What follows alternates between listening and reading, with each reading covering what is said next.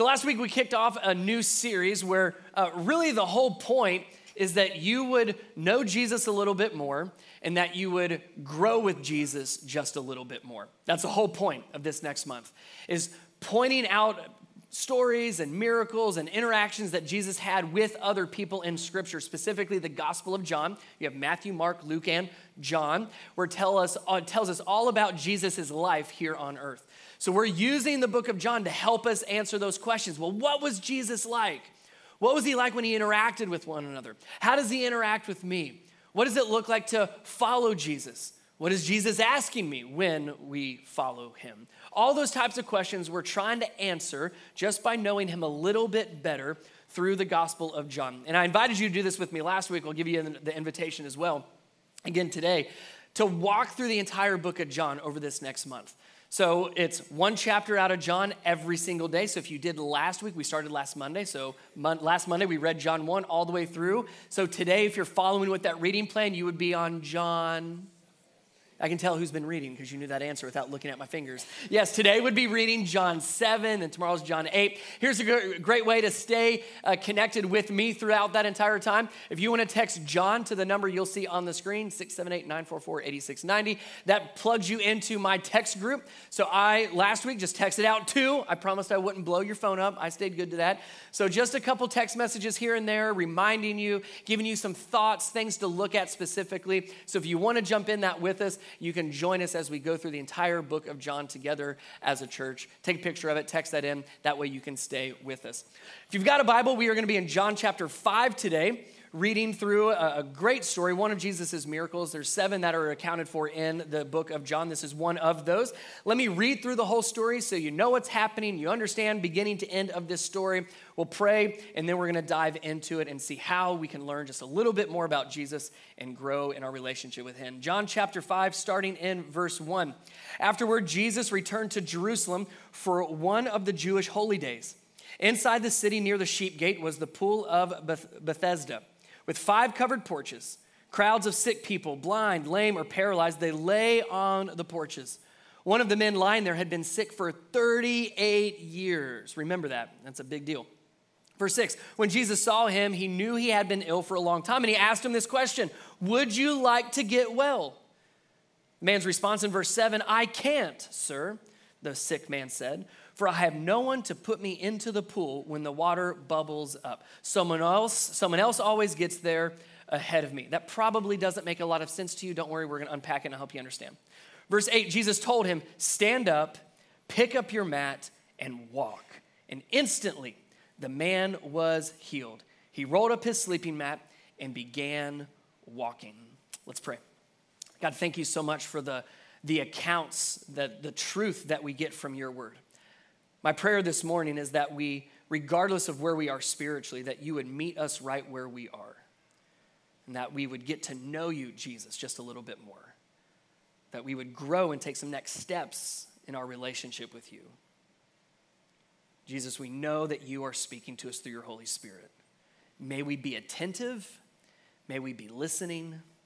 May we be willing to hear what you have to say to each and every one of us this morning. In Jesus' name, amen. So yesterday, Saturday, was a super nice day outside. And because it was a really nice day, my honey to-do list got really long yesterday. I don't know if you know this or not, but 5 for 10 over at Home Depot. Mulch bags. So any time that 5 for 10 happens, my wife is like, hey, you're going to Home Depot, right? And I'm like, yes, ma'am, I most certainly am. So we got the mulch, loaded up the trailer with the mulch. We got the pine straw. I spent yesterday finishing up the mulch, finishing up some areas with rock and finishing up the pine straw. Did all of that in the morning on my day off, just to be clear on that one. Becky's not in this service. It'll sound different next service. But I did all that work on my day off, and I finally finished, and I went to this right here. This is my chair on the back patio. So I finished all the work. I go to my back patio, and I just collapse. I just sit in my chair. It's under a shade area, so it's like I've got the shade. It was a nice day, and I sit in my chair, and I just do nothing, right? You just sit. And you relax and you get comfortable because all of the hard work that has just been accomplished. And from that, the words or the phrases that I did not want to hear, I started to hear within just a few moments. Those words of, get up, we gotta go. And I'm like, whoa, whoa, whoa, whoa, whoa, whoa. No, get up. No, we have to go. But of course, kids are wanting to do something. We had some other errands we still had to run. So it felt like the moment I sat down, it was, don't get too comfy. Don't get too comfortable. It's time to get up. It's time to go. And the only thing I wanted to do was to sit still, to not move, to stay comfortable. I think we get in this space very, very, very easily, spiritually speaking, where we get very comfortable. And yes, we put in some hard work, and yes, we had busyness here, and yes, we've been working towards this. At some point, we all get to a place where we just want to sit. And trust me, there's nothing wrong with rest and relaxing. Like, that's biblical. But I'm not talking about rest, I'm talking about comfort. And when you sit in the same spot long enough, what becomes more difficult to do? Getting back up. In fact, sometimes you try, like, nope, not yet. So we stay put, and we stay in a place of comfort because it's harder to get up, because we don't want to get up. We don't want to keep going. We don't want to have to keep moving. So it's much easier and much more enjoyable if we just stay put. So what we're going to see, we read through the story. What I want us to do in this story is not necessarily focus just on the miracle. Yes, Jesus did something miraculous. I don't want to diminish that or take anything away from that. But I want us to focus on some other aspects of the story around the miracle. Because for me, the miracle is not just Jesus helped a lame man walk. In my opinion, the miracle is almost how this man who was comfortable got up and walked. Because I think that's a miracle for us as well. I get so comfortable, I get stuck in my ways, and sometimes the miracle we need is to just get uncomfortable. Just so we're on the same page, here's how I'm going to describe comfort. So anytime I say the word comfort, I want you to think of this phrase or even this prayer. In a spiritual context, comfort would say this: God, give me more so I can depend on you less. That's how I'm describing comfort. I know that sounds terrible, doesn't it? But that's what comfort would do. God, give me more money so that I don't have to depend less on you for my finances. God, would you get rid of more of my problems so I don't have to depend on you for all of these other problems? Comfort says, God, give me more so I can depend on you less. And what we see in Scripture and God's desire for us is to actually depend on Him more, to trust in Him more, to rely on Him more.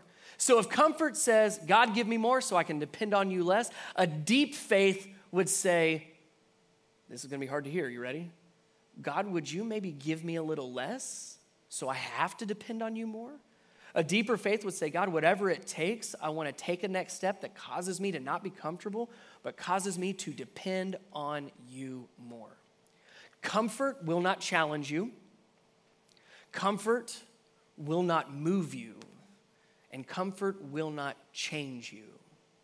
And oftentimes when we say yes to Jesus, we say yes, but I also want to be comfortable. And what I see in this story is a man that ends up saying yes to Jesus, and it makes him potentially very uncomfortable. So let's look at the story again through maybe a little bit of a different lens. Yes, there's a miracle here, but let's look at the miracle of moving and changing from comfort to being very uncomfortable. So as we go back through the story, we're going to highlight a few things. Hopefully this helps you again know Jesus just a little bit more and grow in your relationship with Him a little bit more, even if it moves you and changes you out of what's been comfortable. First thing I want to point out in verse 5, it says, one of the men lying there had been sick for, do you remember how long? 38 years. That's a long time. And I think it's very intentional that we're told that John tells us that it was 38 years for a couple different reasons. One, we don't know if this man had been born this way, where he was not able to use his legs his entire life, or if it's just been a really long time. Now, the average life expectancy in first century Bible days in Israel and Palestine area was about 35 years old. So the fact that this man had been ill, had not been able to walk for 38 years tells us he's already on the other side of his prime, first of all. So it feels like a lifetime. 38 years is a long time, but for him, it truly would have been considered a lifetime. Whether it was from birth or it happened later on, this has been vastly the majority of his life. And you got to think, for 38 years, even though this is a very tragic scenario where he had been unable to use his legs, unable to walk for 38 years, even if your life is not ideal for 38 years, if you stay in the same spot for 38 years, you get comfortable. Even if it's not what you would want, even if it's not ideal, you do anything every day for 38 years, you're going to get comfortable. You stay in the same spot for 38 years, you're going to get comfortable. You live a life for 38 years and you get used to certain things. Even if it's not ideal, you get used to it and it's very easy to get comfortable. I would say that's where this man had been, 38 years of being ill. And then Jesus walks up and asks him a very odd question, doesn't he? Jesus comes up to him in verse 6. When Jesus saw him and knew he had been ill for a long time, for those 38 years, Jesus asked him, would you like to get well? Seems like a very silly question. Well, of course, the answer would be what? Yes. I've been sick for 38 years. I haven't been able to move my legs for 38 years. I haven't been able to walk for 38 years. Jesus, why are you asking this man, do you want to get well? It seems like it's obvious. It seems like a no-brainer. But again, let's go back to the 38 years. His life was predictable every single day for those 38 years. He had people that would carry him for 38 years. He knew what his day tomorrow was going to look like because it was the same as the last 38 years. When we get into a place of being comfortable, sometimes, not all the time, but sometimes comfort will actually keep you from change. Comfort can keep you from change. Even if it's a change that's necessary, even if it's a change that is needed, even if it is a change for the better, Jesus asked the great question, would you like to get well? And this man now has to think, well, I've been used to this life for 38 years. Think about all that would begin to change. If this man says, yes, I want to get healed, and if Jesus heals this man, think about everything that changes, not just the use of his legs, but think of everything else that would begin to domino and begin to change. This man would no longer would be able to sit at the same spot. We'll talk more about the Pool of Bethesda in a little bit, but that was just for people that needed to be healed. So now he's no longer going to be able to stay where he had normally stayed for the last 38-ish years. So his day tomorrow is going to look very different. He's going to have to re-enter society. He's going to have to contribute to society. He's going to have to get a job. He's going to have to re-engage with his family. And those dynamics, I'm sure, had changed over 38 years. His current relationships and his current responsibilities are about to be changed. He's going to gain new relationships. All the other people at the pool that he saw for all of those years, no longer would he really spend that much time with anymore. So he's going to have some new relationships. He's going to lose some old relationships. He's going to gain some new relationships. His responsibilities vastly changed. He's going to have a lot of new responsibilities. Before, his responsibilities consisted of sitting next to the water by this pool in Jerusalem. To now I'm actually not being carried anymore. I'm actually walking places. I have to contribute. Again, job, society. There's more here that begins to fill this question than just, do you want your legs to work? Jesus doesn't ask him if he wants his legs to be healed. Jesus says, do you want to be made well or be made whole? It's not necessarily a question of, do you want your legs to work? It's, are you ready for a change? Are you ready for a new life? Because the moment this man's legs are healed, the old life is gone, and it is a very, very different new life. I said that sometimes we choose comfort over change. We get so used to our comfort zone. We get so used to what we've had for the last 38 years. And then all of a sudden, we're getting asked a question, well, why don't you change? What needs to change? And our tendency often is to push back against the change. Because what did we say earlier? It's a lot harder to get back up the longer we've been there, isn't it? So sometimes we know we need to change. We know the areas of our life that need to be changed. We know what has to happen, yet oftentimes we'll choose comfort over change. Even if it's a change for the better, even if it's a change that's necessary, and even if it's a change we know that needs to happen. oftentimes we will choose comfort. Here's the man's response to Jesus' silly question. Verse 7, and he doesn't even answer Jesus' question. He doesn't say yes or no. This man goes straight to the reason why nothing good will ever happen. Because you can tell, like, this is a man that has been disappointed every day for 38 years. So he doesn't even acknowledge, yes, I'd love to be healed, but it's not going to happen. I can't do this. Verse 7, the man replies, I can't, sir, the sick man said, for I have no one to put me into the pool when the water bubbles up. Someone else always gets there ahead of me. All right, you ready for some context on this one? Because it doesn't make a lot of sense when you just read that. So here's what had happened. So outside of Jerusalem, there's what's called the Pool of Bethesda. Big pool and all these different porches that were covered. So it was a great gathering place. And it was specifically a very popular gathering place for anybody that was looking for some kind of healing, mostly physical healings. Because there had been a superstition that had kind of started to take hold in this area. This pool was fed by an underground spring. It was an underwater spring that fed this pool. But what would happen is periodically, air bubbles would come up, air pockets from that spring would come up that would create ripples in the water. Now, people around there began to believe in a superstition that when the water bubbled, it was an angel stirring the water, and the first person that would get into the water when it began to stir would be healed. So not true, that's a superstition, but this man believed it. And a lot of other people that were looking for healing also believed it. So that's why this was a very, very popular place for people needing healing. They would sit around and wait all day for that water to bubble, thinking it was an angel that would then heal somebody that got in the pool. So anytime that spring would release air pockets and bubbles would form and the water would move and ripple, it was a mad dash to be the first one in this pool. And this man, unable to use his legs, said, I have no one to put me into the pool, and someone always gets in there ahead of me. It's helpless. I'm helpless, and it's hopeless. So even though Jesus was asking, well, do you want to get well? This man's like, I can't. And I feel like Jesus is thinking, I didn't ask if you could or couldn't. I asked if you wanted to. And I feel like so often that's our response to Jesus. Jesus looks at us and says, are you ready for a change? Do you want that new life? Ready to experience the life that Jesus can give you? And instead of answering yes or no, we just say, I can't.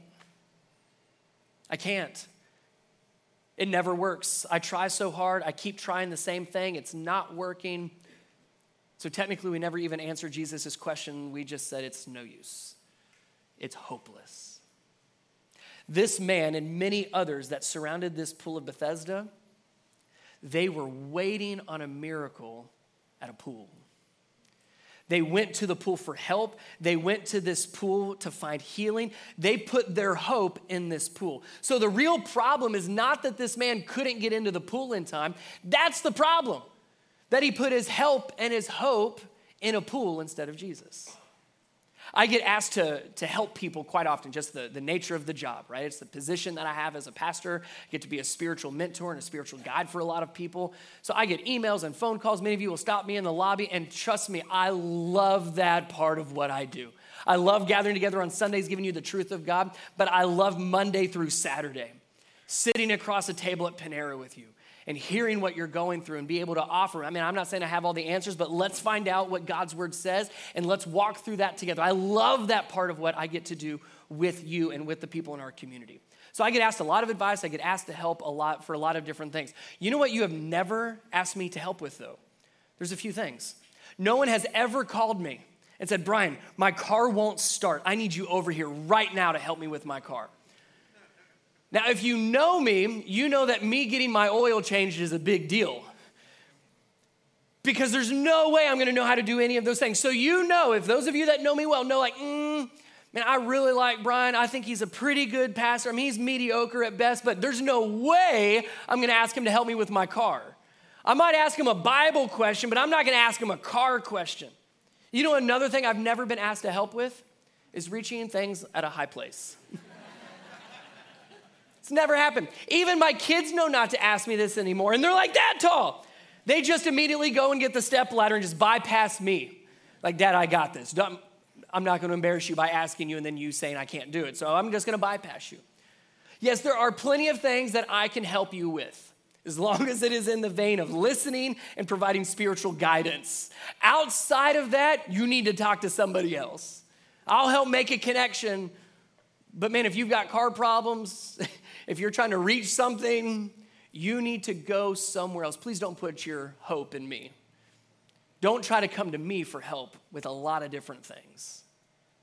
I think that's what's happening here. This man went to a pool for help. Let me ask you a question. Where do you go for help? I mean true help.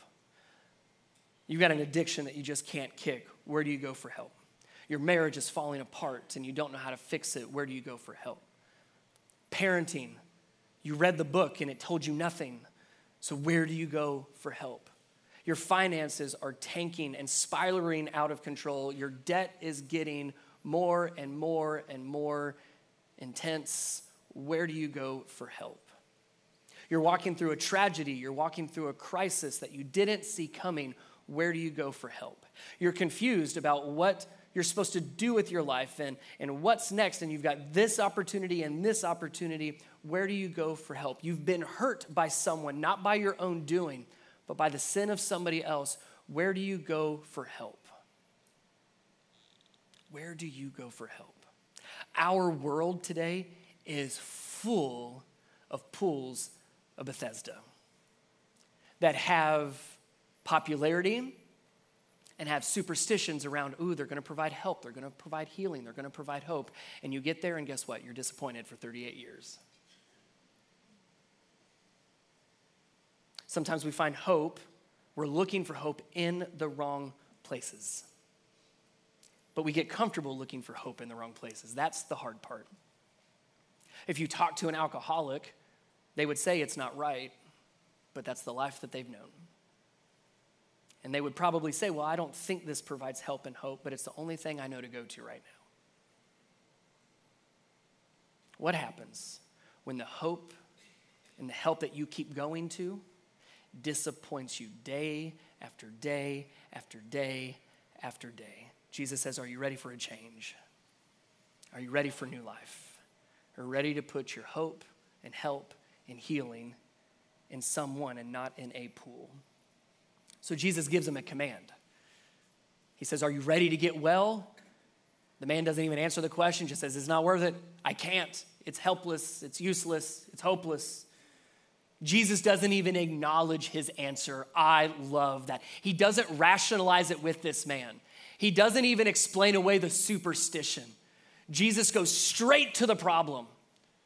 This man's heart, his trust in him and his faith. So notice the command that Jesus gives. Verse 8, Jesus told him, stand up, pick up your mat, and walk.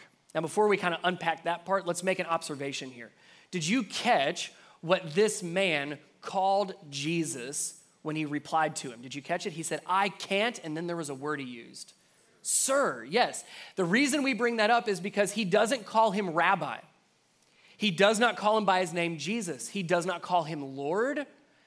The use of this man saying, sir, is a very generic and general term. So here's the assumption we can make. This man that is needing healing has no clue who Jesus is. No clue. If he did, there would have been a very different name. Again, Lord, there would have been even Messiah at this point potentially, at least Rabbi. But he just says, sir. In other words, I have no idea who you are, dude, but I'm going to be respectful, is what he's saying. And I love that Jesus met this man physically where he was at, but also met him spiritually where he was at. This man did not know Jesus at all, and Jesus still showed up in his life. Jesus will do the same for us. Well, I don't know him very well, and I don't know all the answers, and I've not read all the Bible, and I don't really know what I believe. Jesus will meet you where you are at. There's another side to it. Jesus will meet you where you are at, but he will refuse. He refuses to leave you there. The same is true for this man. Jesus meets him where he's at, but refuses to leave this man where he is. Now, yes, we all have a choice. Are we going to follow Jesus or not? But Jesus' desire for you is not just to meet you where you're at, but to meet you there and then to move you forward, to bring change about in your life. that comes from the new life that he gives us. So let's pick this apart. The stand up, pick up your mat, and walk. That command, technically those 3 commands that Jesus gives this man here, I want us to apply to us personally. Because even though maybe your legs walk well, some of you better than others, you might not have a healing that's needed like we're reading in the story, but we've all got a sick heart. We've all got those things that we don't want other people to know about. We've all got those things where if Jesus looked at us in the eye and said, "Are you ready for a change?" we would know what he's talking about. Can you at least nod in recognition? Like, we've all got that stuff. I'm in the same boat. So with that in mind, I believe Jesus not only is looking at this man, but I think he could look at us and say those 3 commands as well. The stand up, pick up your mat, and walk. And here's what I mean by that. The first one, stand up and trust. Stand up and trust. After 38 years of this man being very comfortable, sitting in the same spot by the same pool, the same place, with the same people every single day. 38 years. For the most part, he had been in that same spot. And now Jesus, this random guy to this man, says, stand up. Now you've got to be thinking, even with all the authority that Jesus had and still has, this man had to be just racing through the what ifs. Well, what if this guy's wrong? What if I try to stand up and it doesn't work? What if I stand up and I'm so weak I fall over and I look like a fool? Like, what if this doesn't happen the way that I'm wanting it to happen? What if this is just another disappointment like all the other days the last 38 years? What if this doesn't work? Standing up requires trust. Jesus is asking this man to do something he physically could not do. It was an impossibility. The miracle doesn't happen unless Jesus is the one that says it and this man is the one that trusts in the one who said it. The miracle does not happen without trust in Jesus. So this man has to trust in Jesus, put his faith in Jesus, and stand up with worries, stand up with the what ifs, and put his hope not in the pool, but put it in Jesus. I said it this way, and as I was studying through it, that your desire for change has to be greater than your desire for comfort. Because I could totally imagine that man sitting here like, hey man, thank you so much for the offer to stand up, but now's not a good time. Like, this pool bubbles periodically, and man, I've been waiting. I think it's getting close again. How about you just help me get in the pool? How about you just give me some more money? Like, there's some other things that you can do, but you telling me to stand up, I'm just not ready yet. The longer we sit and the longer we're comfortable, the harder it is to get up and stand up. And it is most definitely going to require a lot of trust. So stand up and trust. Then Jesus tells them to pick up your mat. I would say pick up your mat and leave your old life behind. If you've heard the phrase, burn the boats, burn the ships, very similar idea here. Because what Jesus is telling this man to do is stand up, pick up your comfort blanket, the thing that you have sat on for 38 years, the place that you've gotten to know. I want you to physically pick that up because you're not going to need it in this same spot anymore. Jesus didn't say stand up, but leave your mat right there because, man, sometimes this stuff wears off and you might need to come back here tomorrow. So like, you don't want to lose your spot. You've worked 38 years, you've worked your way up in line and you're really close to that pool. I'd hate to be the reason that you needed to come back to this. So why don't you stand up, leave it there, put your name on it, and maybe you can come back in a few weeks if you need to. No. He says stand up and walk away from it. Stand up and take this. You're not going to need it anymore. You never need to come back to this place again. Stand up. Take your mat because you're never going to need it in this place again. And then he says, and walk. And walk. He does not say, stand up and stay right there. Stand up and don't move. Stand up and stay. No, it's stand up and walk. I'm going to tell you the obvious, but let's just make sure we're on the same page. This is what walking looks like, right? So what does walking require? It requires taking what? Steps. How many of them? Just one? Oh, I got to keep going. You mean I can't stop? See, so often that's where we get in our relationship. Okay, we stand up. I got to walk away from some things, but I'm going to take 3 steps sounds pretty good. 3's a good number. How about 3? 1, 2, 3, and I'm done.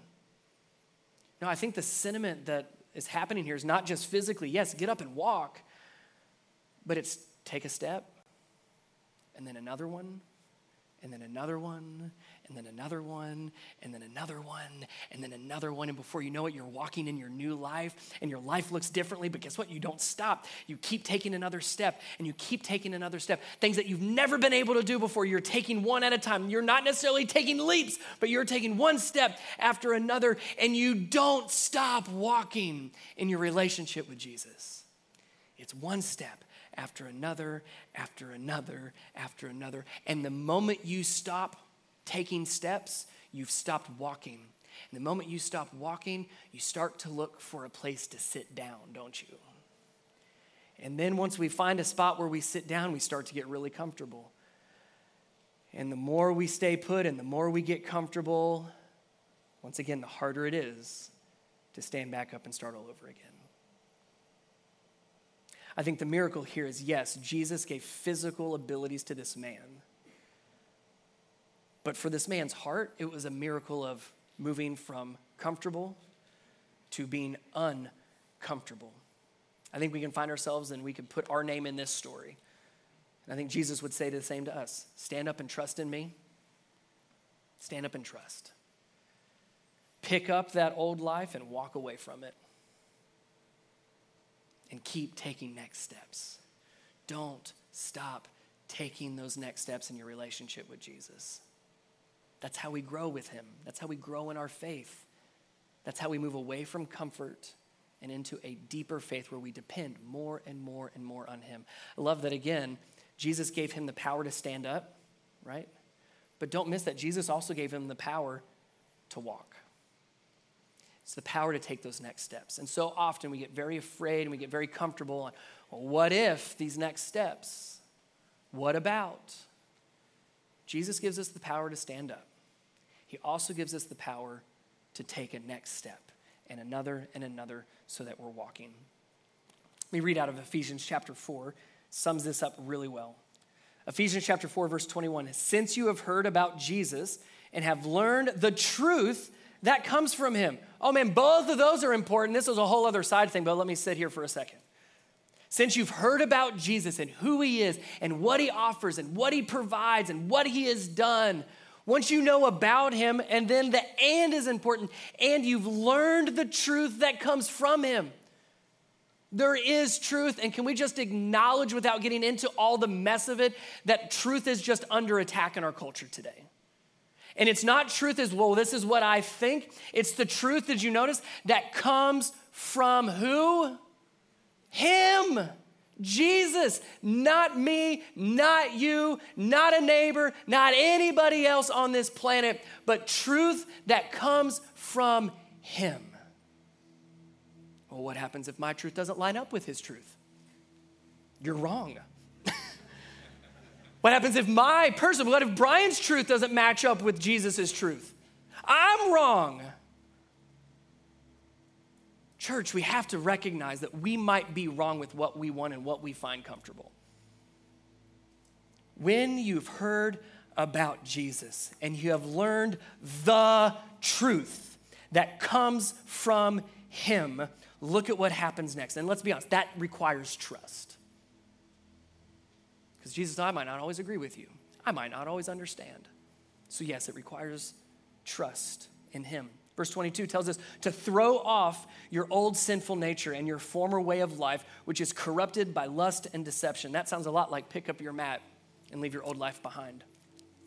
Verse 23, instead, let the Spirit renew your thoughts and attitudes. Put on your new nature, which is created to be like God, truly righteous and holy. That sounds a lot like walking in new life, one step after another. Paul sums it up, chapter 5, verse 1 and 2. So imitate God, therefore.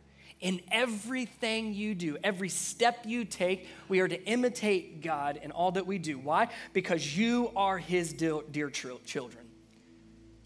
It's not to wear some badge that says how great I am. Notice how good of a walker I am. Look at all my next steps. No, it's because we are children of God, dearly loved by him. Live a life filled with love, following the example of Christ. He loved us and offered himself as a sacrifice for us, a pleasing aroma to God. That's what walking looks like. Sacrificial, with love and faith and trust, depending more and more on him. Which sometimes, not all the time, but sometimes we do have to make this choice. Am I going to follow Jesus and the change that he'll bring to my life? Or am I going to just settle for being comfortable? It's easier to sit than it is to stand. It's easier to sit than it is to pick up your mat and leave your old life behind. It is easier to sit than to take next steps. Here's what I want to do. I'm going to put 3 questions up on the screen. Let me walk through these with you real quick so you understand what I want you to do, and then I'll explain. 3 questions. What is keeping you from trusting Jesus? That's the stand-up part. For this man, it was the what ifs. Well, what if this doesn't work? And what if this falls through? And what if I look like an idiot? What if I look foolish? What if he doesn't do what he says he's going to do? Like, it's all those what ifs that keep us from trusting Jesus. What are yours? If Jesus looked at you and said, stand up, trust me, follow me, you're like, yeah, but... What is keeping you from trusting Jesus? Second question, what do you need to walk away from? Great question we should ask regularly. The goal here is not perfection, but yes, the goal is to follow in the example of Jesus. And thank God for his grace. But can you at least recognize, man, there's some things I do. I need to pick up my mat and walk away from this. And I don't need to keep going back to it. I'm going to burn the ships and burn the boats, pick up my mat, and walk away from my old life. Last question, what is your next, and I added this, what is your next uncomfortable step? And I hope if you're here long enough, I hope that this just becomes one of those things, oh my goodness, Brian, stop asking what my next step is. Like, I hope you get sick of me saying that. But that is the best way I know to help you own your faith and grow in a deeper relationship with Jesus. Because I could tell you, well, you need to start serving and make sure you're giving and make sure you're this and make sure you're that. Does nothing for you unless it's coming from you, though. Don't do it because it's some list you heard your pastor rattle off. Would you have a moment of recognizing Jesus is leading me? I need to follow. And that can be uncomfortable. So what is your next uncomfortable step? I'll be happy to give you advice on it. Now that's my wheelhouse. Like I said, not cars, but I can help you with this part. But I'd rather it start with you. So here's what I'm going to do. I'm going to go and sit down, stop talking, I've talked long enough, and I'm going to let you just pray through these. Have a moment between you and Jesus. What's keeping you from trusting in him? Talk to him about that. Share your fears, your concerns, and your doubts. What do you need to walk away from? You probably know what it is, but would you ask Jesus to give you the power and the strength to walk away from it? If you don't have the power for it, here's a great prayer for you. God, take it away from me. I can't do this, so I need you to just do it. Get ready. Don't pray that unless you're ready for it. And what do you think that next step is he's calling you towards? In your relationship with him, where does he want to lead you? Take a few moments, pray, and we'll come back together.